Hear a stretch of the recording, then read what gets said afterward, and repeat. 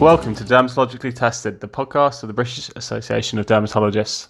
Today's our last episode, so I really hope that you've had a chance to listen to all of the episodes this season, but if not, then you can go back and listen to those. We certainly would encourage you to do that. Today's episode is all about AI in dermatology, so we're going to be looking at what AI is and how it works. We're going to be talking about how it can improve the lives of both dermatology patients, but also dermatology professionals. And we're going to look at the concerns around AI and using AI in a medical setting. So, whether that's privacy concerns, safety concerns, and the importance of good regulatory frameworks to ensure that patients are safe and getting the best treatment possible. So our guest today is Dr. Roberta Matten, a consultant dermatologist and chair of the British Association of Dermatologists Artificial Intelligence Working Party Group.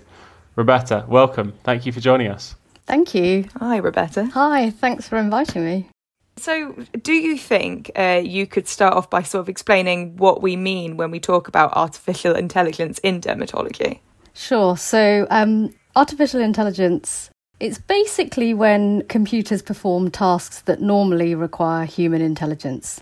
So it's when a machine or a system or a computer uses data or rules to make assessments or predictions like humans would, essentially. There are lots of different definitions for artificial intelligence, and there are lots of terms. I mean, we could probably spend the entire podcast just talking about the definitions and all the different ways we could explain artificial intelligence. So to different people, it means different things. But there are a few things which I think, people hear and talk about and sometimes are confused about, what they mean. So one of the things is you'll have heard people talk about algorithms. So algorithms are basically like a formula, if you like, or a set of mathematical instructions. And so in AI, basically, algorithms are used to sort of analyze large sets of data. So lots of information, imagine. So, in healthcare, we're talking about, or in dermatology in particular, we're talking about analyzing lots of pictures of patients' rashes or lots of pictures of patients' lesions, or maybe lots of information about patients. So, what treatment they've had or what treatment they're on and so on. And these are basically data sets. So these are sort of collection of information. And for these algorithms to work, essentially you need huge data sets. So you need lots and lots of information so that these formulas can kind of train on this information. So, and then the other thing I suppose to mention here is that people talk about medical devices now, particularly in healthcare. And medical devices are basically where these algorithms sort of within a software, and this software has capabilities for diagnosing or deciding on treatments and so on.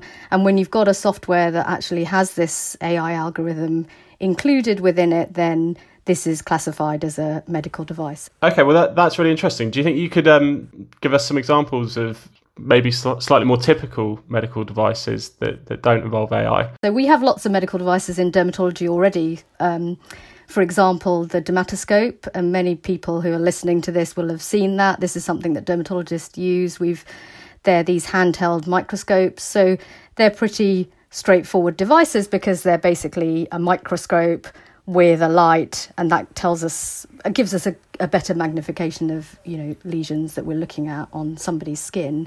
But imagine if you had a mini computer within that dermatoscope, and then you also had a camera that could store a photograph, and then you had an AI algorithm that could then analyze that photograph.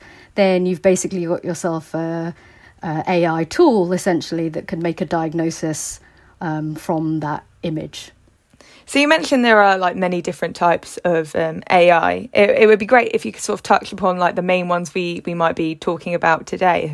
Sure. So one of the main areas of AI that has been applied for dermatology is machine learning. So machine learning is basically where a computer learns automatically from experience without actually you providing any specific instructions. So this usually requires lots and lots of data to do. And the sort of the original application of artificial intelligence was actually through machine learning, where you had this system where basically you were trying to distinguish between two different things. So at the most basic level, there was an algorithm that was developed to basically determine the difference between a cat and a dog. So what they did was they took lots and lots of images of cats and dogs that had been labelled, and then they trained an algorithm to basically decide whether, if you showed this algorithm a new picture of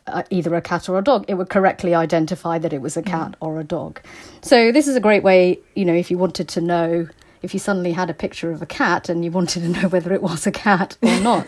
The problem with that, of course, is then when you show this algorithm a different animal, so for example, a giraffe, and it's never seen a giraffe, the big problem there is that it has to decide between cat and dog. So it will just be a guess between one or the other. And of course, it will be incorrect. So you can imagine if you then take this type of learning and apply it to skin, which is what a lot of people have been doing. So this idea of determining what the diagnosis is from a picture makes sense to us as dermatologists and to people who have skin conditions, because you take a picture of your skin problem and you want to know, well, what is the diagnosis? So it's not, is it a cat or a dog, but is it a melanoma or a type of skin cancer, or is it actually something very harmless like a wart or something like that, or just a regular mole, for example. But the issues with this is that it's not quite so simple. There aren't just two options.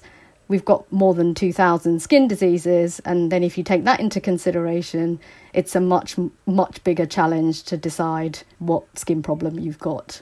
Yeah, I mean, it's a really fascinating area of work. I mean, it's being applied to all kinds of arenas at the moment, not just dermatology, not just health. It's not a computer mimicking a human. It's a computer doing tasks that humans can do, but it's not actually replacing a human. And I think that's one of the things that people are worried about or struggle with, is that, is this going to replace humans? And actually, it can't replace humans. There are so many aspects of human behaviour that a computer will never be able to mimic and replace. And so I think for healthcare, certainly, it is more about how can we work together with computers? How can we have a synergy with computers to actually make healthcare better? How can we actually improve things for our patients?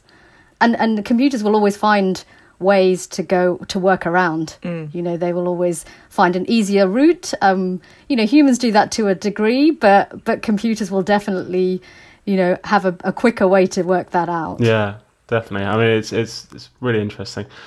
We've got an idea of the way these AIs work now from what you've explained, but what are the areas that we think they're going to be working in? What potential does AI have for dermatology, for improving patient care and the lives of dermatology professionals as well? I mean, I think the potential for AI in dermatology and in healthcare in general is immense. And I think we've yet to see it really be realised even in other specialties where they're further forward than we are in dermatology in relation to AI.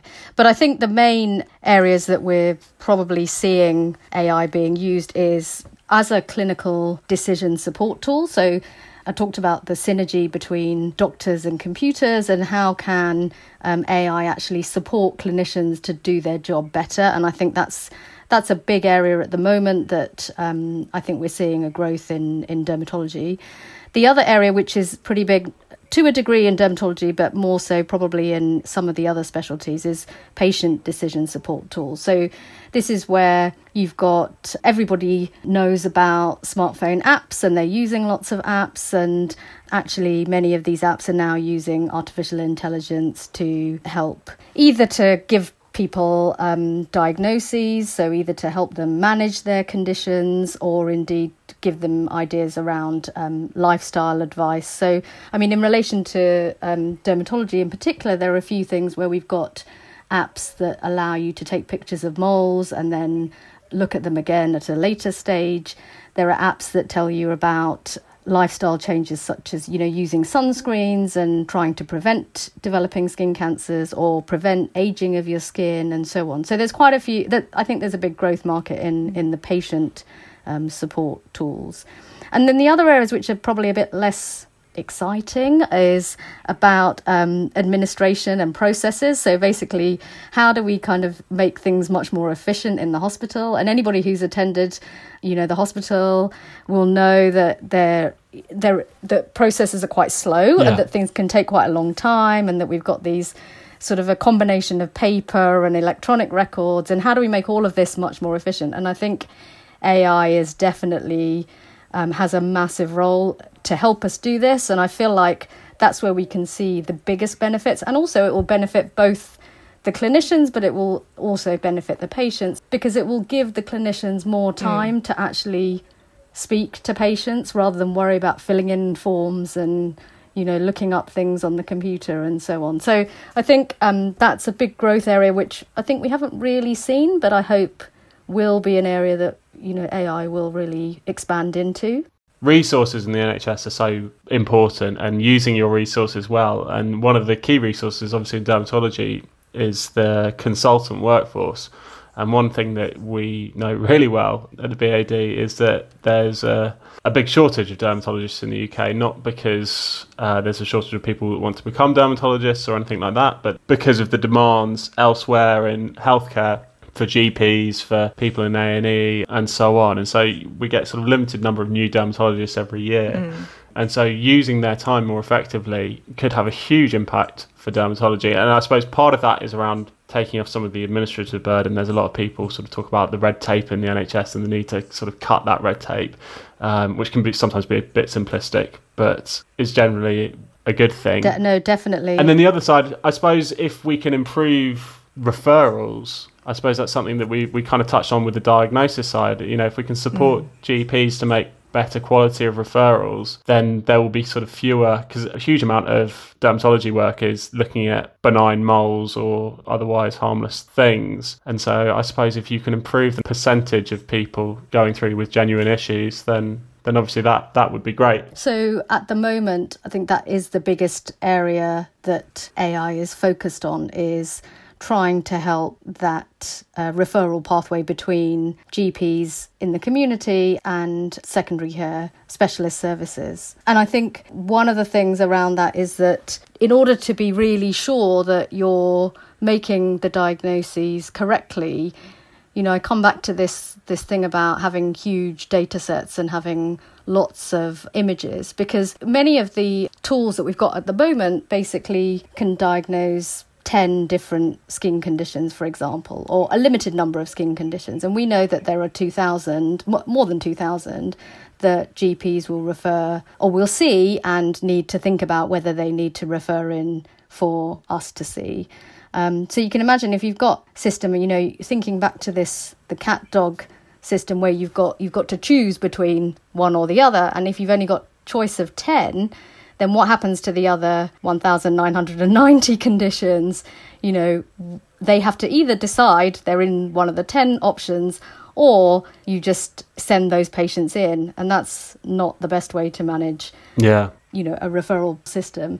And on the other hand, even if you have a situation where you can choose between 10 different things or the don't know option is also not great for patients. They want to be told, actually, it could be one of these things, or it's something that we do need some help with. So I think there's a way to go with this, but I feel like the potential for it is huge, because if we can do that, then, as you say, it's going to really help streamline the number of patients that need to come to hospitals and actually reassure people appropriately that they don't need to come to a hospital and that they don't have anything that, that they need to worry about. Obviously, we sort of touched on the positives and the massive potential that AI in dermatology does have. But are there sort of any concerns that surround AI being used in a medical setting? And it would be great if you could explain what these might be. Sure. So I think for me, reliability is really the key concern. And I think the use of AI, to make a diagnosis or to predict what might happen is actually, life-changing implications. So this is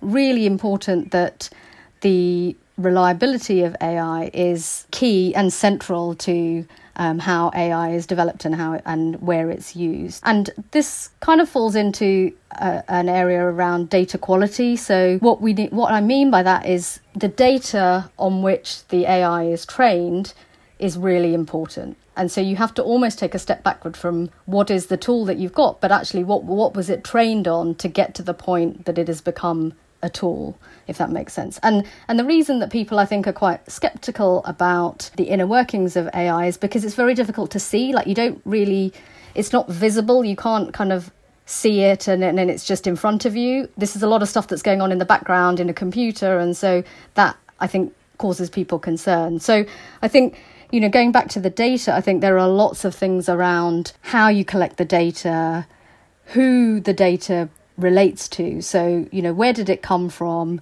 how it was collected, who contributed to it, did they give permission to give those images, and so on. So for dermatology in particular, did patients agree that they wanted to share these images to be tested on and for this algorithm to be developed? And also, what do we know about those patients? So do they really represent the people that you want to actually use this tool in? So, for example, if we take the referral pathway example, so the patients that are seeing their GPs with skin problems. So if you use a tool in general practice in the community, then you need to know that it was tested and validated, or, that it was trialed on people who were in the community. There's no point in trying to roll out a tool which tested on just images from the internet, for example, because we don't know that they're real life images, we don't know who they relate to, and they're not necessarily representing the population in which you're trying to use this tool. And I think one of the most important things that's come out recently across many specialties, but in particular dermatology, is that we know that the way that we collect data in healthcare isn't always representative of every individual. So it's not representative of all ages, it's not representative of all gender, it may not be representative of skin of colour. And so what we really are looking for is, was this data set actually inclusive? Did it have everybody represented within it? Because then you feel confident that actually, if that AI tool was trained on a representative data set, that it could then be applied to the population that you think it would work in. So I think it's about what it was trained on and how confident are you that it was trained in a representative population and that it is reliable. Yeah, absolutely. I mean, I think that's the sort of thing that it's quite easy to take for granted that, well, it's a computer algorithm, it can't have biases. What you put in is what you're going to get out. Yeah, completely. If the data set that you put into the machine has bias built in, maybe you went to a football ground in Iceland and got data from a load of Icelandic football fans, and then you try to apply it to a suburb in South London, you're not going to get good results there, I suppose. No, exactly, and it doesn't make sense. And I think that's one of those things around, if you want to use a tool in the UK, you really need to have tested it in a UK population. And that's where actually we don't have lots of big data sets in the UK that are available. There are lots of data sets that are publicly available online, but they don't necessarily represent our UK population. And so that's where I think we need to see some changes. And that is a concern, because I think what happens then is that you think that you may end up having a situation where patients are falsely reassured that they don't have something, or that they are given a diagnosis that they have something quite concerning when actually they don't, and then they become quite anxious and they're having to go to hospital and have extra visits and interventions like biopsies and things like that. So I think it's really, really important that data are really representing the people that you're using the tool in. Absolutely. So we've talked a little bit about this. I think that you've sort of outlined some of the positives and the negatives there really clearly, and I think that what it's clear is that if you're going to use AI and have it either in a medical setting or accessible by patients directly, it needs to not cut corners, have the right data set, have the right permissions, respect patient privacy, and put the patient safety at the heart of it. And then you've got the basis for what could be a good tool, assuming that all your research and all the rest lines up and it's accurate and so on. So it does seem like there's a lot of hoops to jump through, but really important ones. So that's good to just understand that a little bit better. So can we talk a little bit about how it's actually used in dermatology at the moment? Is it used in dermatology at the moment, or are we waiting still for the advent of proper AI in dermatology? So I think at the moment in dermatology, in my opinion, I think that AI is probably only fit for purpose in an experimental setting. I don't think we're there yet. I mean, it's difficult for people to understand that because actually AI is all around us. You know, everything that we do is actually already has some aspects of AI in. So, for example, I mean, you talk about things like Amazon's Alexa, iPhone, Siri, you know, these are all virtual assistants. We've got chatbots on loads of websites. For example, banking relies quite a lot on AI, and you know, things like detecting credit card fraud and so on. So that it's happening all around us. But I think in healthcare it's slightly different because, as you said, we need to really focus on patient safety, and we need to make sure that before we start using it, that we've really considered all of those things around risks to patients. So, I mean, the reason I say that I think at the moment AI is probably only fit for purpose in an experimental setting is, although we know that there is definitely evidence that algorithms can diagnose certain skin cancers, in particular melanoma, I think what we really want to see is that algorithms are actually better than what we've got at the moment in every aspect. So just being able to diagnose 1 or 2 skin cancers is not sufficient. We really need it to be, and maybe, you know, this is kind of setting the bar too high, but I think we really want it to be almost 100% accurate. We want it to be much better than what we've got at the moment. And it needs to be equally as good as identifying, say, for example, melanoma or skin cancer, but it needs to be just as good as saying it's definitely not a melanoma or it's definitely not a skin cancer. So, and that's, I think, quite a big ask even for a computer, and so I think we've still got a bit of way to get to that point. And I think the other thing is that we need more studies where these tools are really comparing to what's going on in a real life situation. So that means that we're actually collecting all the information that you need to demonstrate that it is better than what we've already got at the moment, because we've got some pretty robust pathways in dermatology already, and I think, you know, why would we take on a tool that's not going to actually improve that? Yeah, that's interesting, because you do see papers come out from time to time that sort of say, well, this AI can predict whether it's skin cancer or not better than these dermatologists. And it's quite often the point there is that that's just a dermatologist looking at a picture of a mole, which is not how dermatologists diagnose skin cancer on the whole in their day-to-day job. They see a patient, they take a patient history, they ask the patient questions, they look at the rest of their moles, etc., etc. And it's not really as straightforward as just being like, if you look at this picture, this AI is better than a zookeeper at spotting the giraffe. I think, well, that's a good analogy, actually, because I think that's exactly the case, that, you know, we, as you say, as dermatologists, to be honest, you know, because of COVID, I've probably got a lot better at making a diagnosis from a picture. But before COVID, we would always be the gold standard practice is that a patient comes in and you look at them and you examine them and you take their history, and that's how you make that diagnosis. So, you know, I think we do have to get better. I think COVID has taught us that we definitely have to start using images to make diagnoses and to decide what to do for patients and where they should be seen and how they should be treated. But I think you're right that actually, if you just compare what the computer can do to me looking at a single image, it's not surprising that the computer is better. That I think that we would expect that. But I think if you put it against somebody, and we've certainly seen some papers where actually if you put the same algorithm against a dermatologist in their setting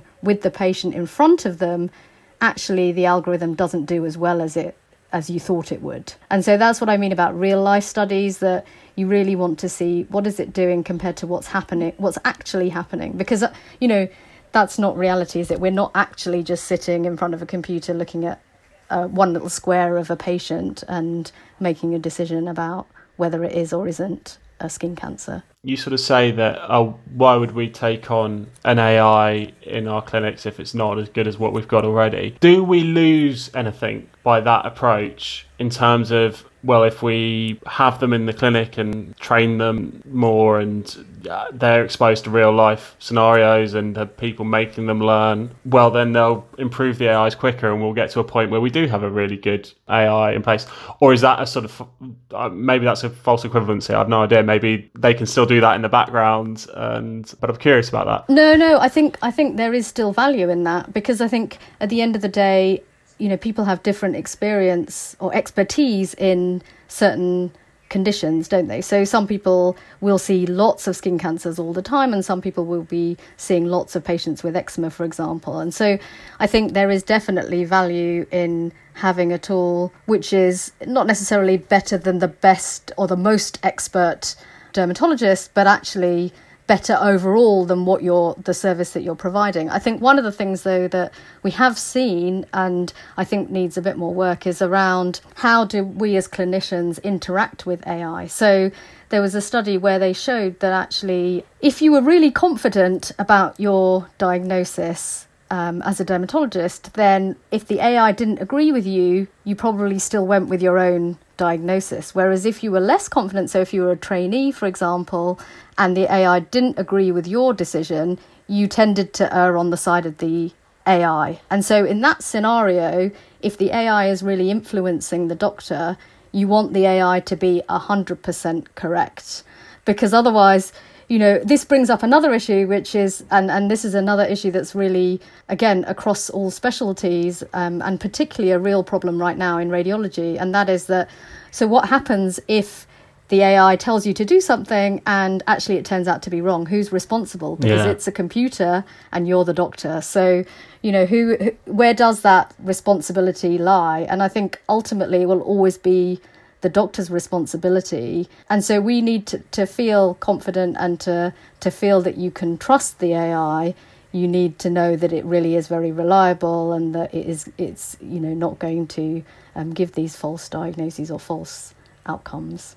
Like you mentioned, it's all about patient safety at the end of the day, and that is the most important part. And if you are relying so heavily on AI, you do want to make sure it's pretty much 100%, really. I suppose also you need to just, without being cynical, because there's a lot of very good people doing excellent research for all the right reasons, but we also just need to be careful that commercial concerns don't trump good practice and patient safety, because there is a lot of money to be made for a company that can produce a really effective, high-functioning AI that can, revolutionise, say, skin cancer services or eczema or whatever it may be. It's just getting that balance right. But at the same time, we don't want to lose out on amazing developments. No, definitely. I mean, we don't want to lose out on these developments. And I think, everybody, in general, dermatologists and patients with skin problems, really welcome AI. I think we really want it to help to streamline our services and make things more efficient. And I think there are some real benefits to be had. So with patient safety being such a massive component of AI in dermatology, obviously there are a lot of mobile apps which sort of claim to be able to diagnose or identify skin disease, and commonly skin disease like melanoma. Are these applications reliable? Can patients trust what they say, or would you say go and visit a GP in the first instance always? Yeah, I think so. As you say, there are lots of mobile apps, and I think actually sometimes it can be quite overwhelming for both doctors and for patients. I think one of the things is we really need to think about, it goes back to what I was saying earlier around, what's the evidence that underpins the app. So, and this can be actually quite difficult to sometimes find, and often we don't really know, where to look to find this information.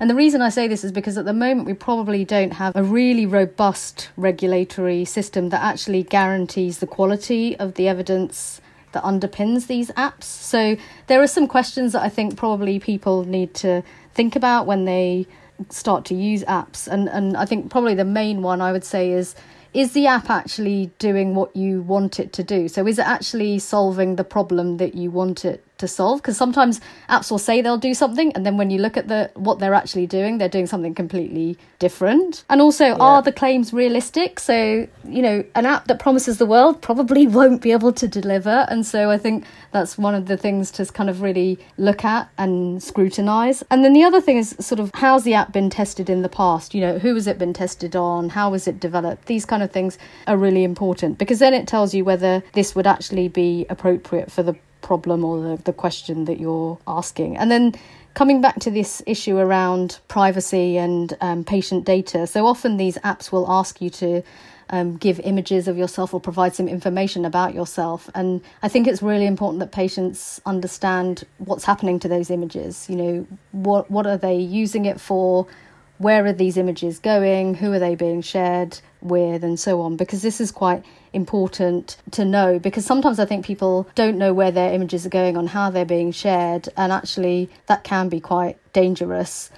And I think it sort of comes down to reading the small print. So, the most important information is often in the small print around whether this tool is actually something that is going to deliver on what it says it does. So people often use these apps to say, for example, apps that say, well, I'm going to tell you what your skin problem is, for example. So I'm going to make a diagnosis. But if you look in the small print, they often say, actually, this is not a diagnostic tool. You should go and see your GP. Yeah. And if that's the case, well, actually, what's the point of using it? If you're worried about something and you want to see, you want to know what the diagnosis is, why don't you just go and see your GP? You don't need the app to tell you that. So I think probably coming back to your question, I think, yes, at this stage, if you're concerned about a changing skin lesion, or you're concerned about your rash, or things are getting worse, better to just see the GP and get some proper advice, because I don't think at the moment that there are any apps that are going to replace the GP, certainly. Yeah. Excellent. I mean, yeah, that checks out. I would say if someone is truly concerned at this point, absolutely. And also, it ties into what you were saying earlier, in that it takes a brave GP to overrule an app that said, "Oh, this is cancer." Even if they think, "Well, this is definitely not skin cancer." Yeah. Yes. And Definitely. we know that GPs sort of can be a little bit cautious, understandably, because nobody wants to be the person that misses a melanoma. They can be a little bit cautious and over-refer as it is. And so, I think it puts pressure on GPs to refer as well. Well, and I think if a patient is told this could be melanoma by an app, and then you go to see a GP who's not 100% confident, which is understandable, as you say, then, GPs do not see as many melanomas as dermatologists do. Then the patient will also put a bit of pressure potentially on the GP to be, actually, I want to see a specialist. I need a definite answer here. I'm not sure I can kind of hope for the best. Absolutely.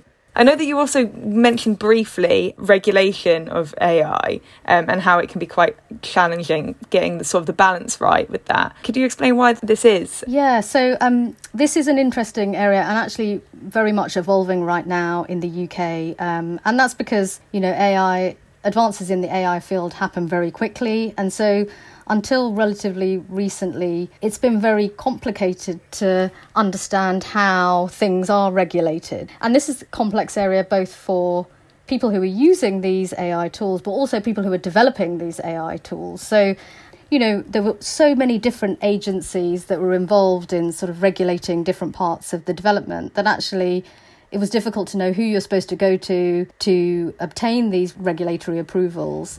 And so actually what's happened in the UK very recently, which has been a really great initiative, is this multi-agency advice service has been set up. So this is the MAAS, MAAS, and basically it's a number of participating bodies. So it includes NICE, so the National Institute of Health and Care Excellence, the Care Quality Commission, the CQC, the Medicines and Healthcare Products Regulatory Agency, the MHRA. So they're the ones that regulate drugs.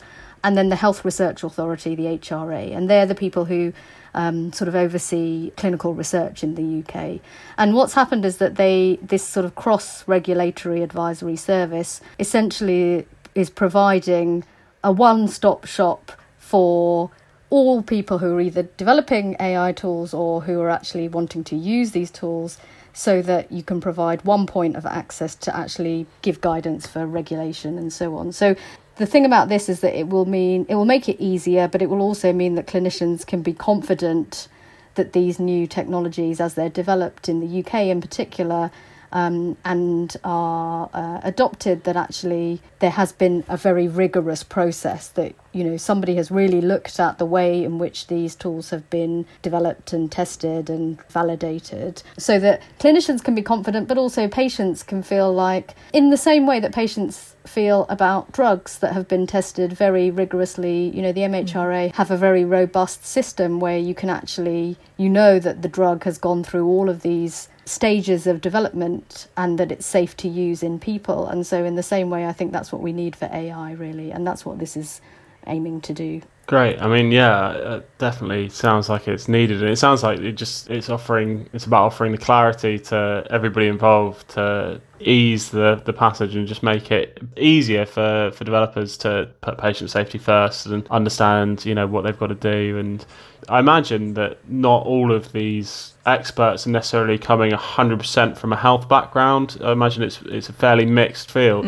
Yeah, and I think many people that are developing technologies in this space are not healthcare background. I think a lot of people now, a lot of doctors, nurses, clinicians are involved in developing products and are supporting development of products. But actually, historically, this has all been in the sort of computer scientists, mathematics field, machine learning experts. So I think they have also struggled to work together with clinicians in order to develop these tools. And I think what doesn't help then is that you've got all of these different bodies that have got all of these different guidelines that are trying to sort of make sure that everybody is doing something which is, you know, trustworthy for patients. Absolutely. One last question.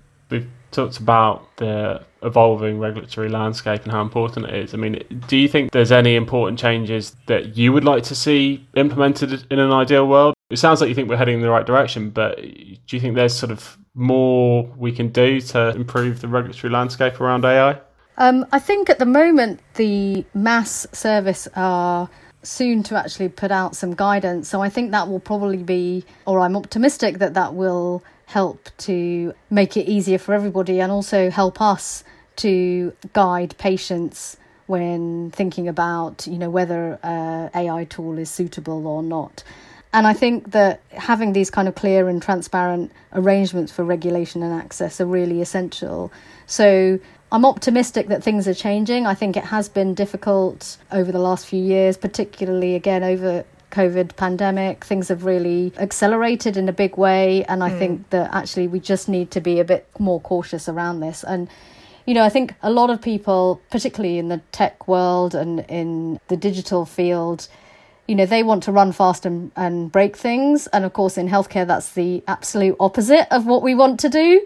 And I don't think any clinician or patient really wants to break things in healthcare. So I think it's this, I hope, will just help us to not put a brake on it, but actually just, you know, we want things to be fast and efficient for sure. And we know that we can that we can actually do things in a much more efficient way. We've also seen that over COVID. We've managed to run multi-centered trials internationally in a very short time, which we never were able to do before that. So I think, you know, there are big changes, but I think that the regulatory side needs to just help just pull some of this back so that we can actually do things safely. Yeah, amazing. Just feel like I've learned so much in the last 50 minutes or so. Yeah. Thank you for coming in. Thank you so much for joining us today, Roberta. No problem at all. Thank you. Thanks again to Dr. Roberta Mattin for joining us today. It was truly a great episode and really insightful and easy to understand look into what could have been quite a complex topic. So we really appreciate her joining us. Again, this is our last episode of this season, but you can go back and listen to the large catalogue of episodes that we do have already recorded if you do miss us too much while we're off the air. Thanks again for joining us and listening in.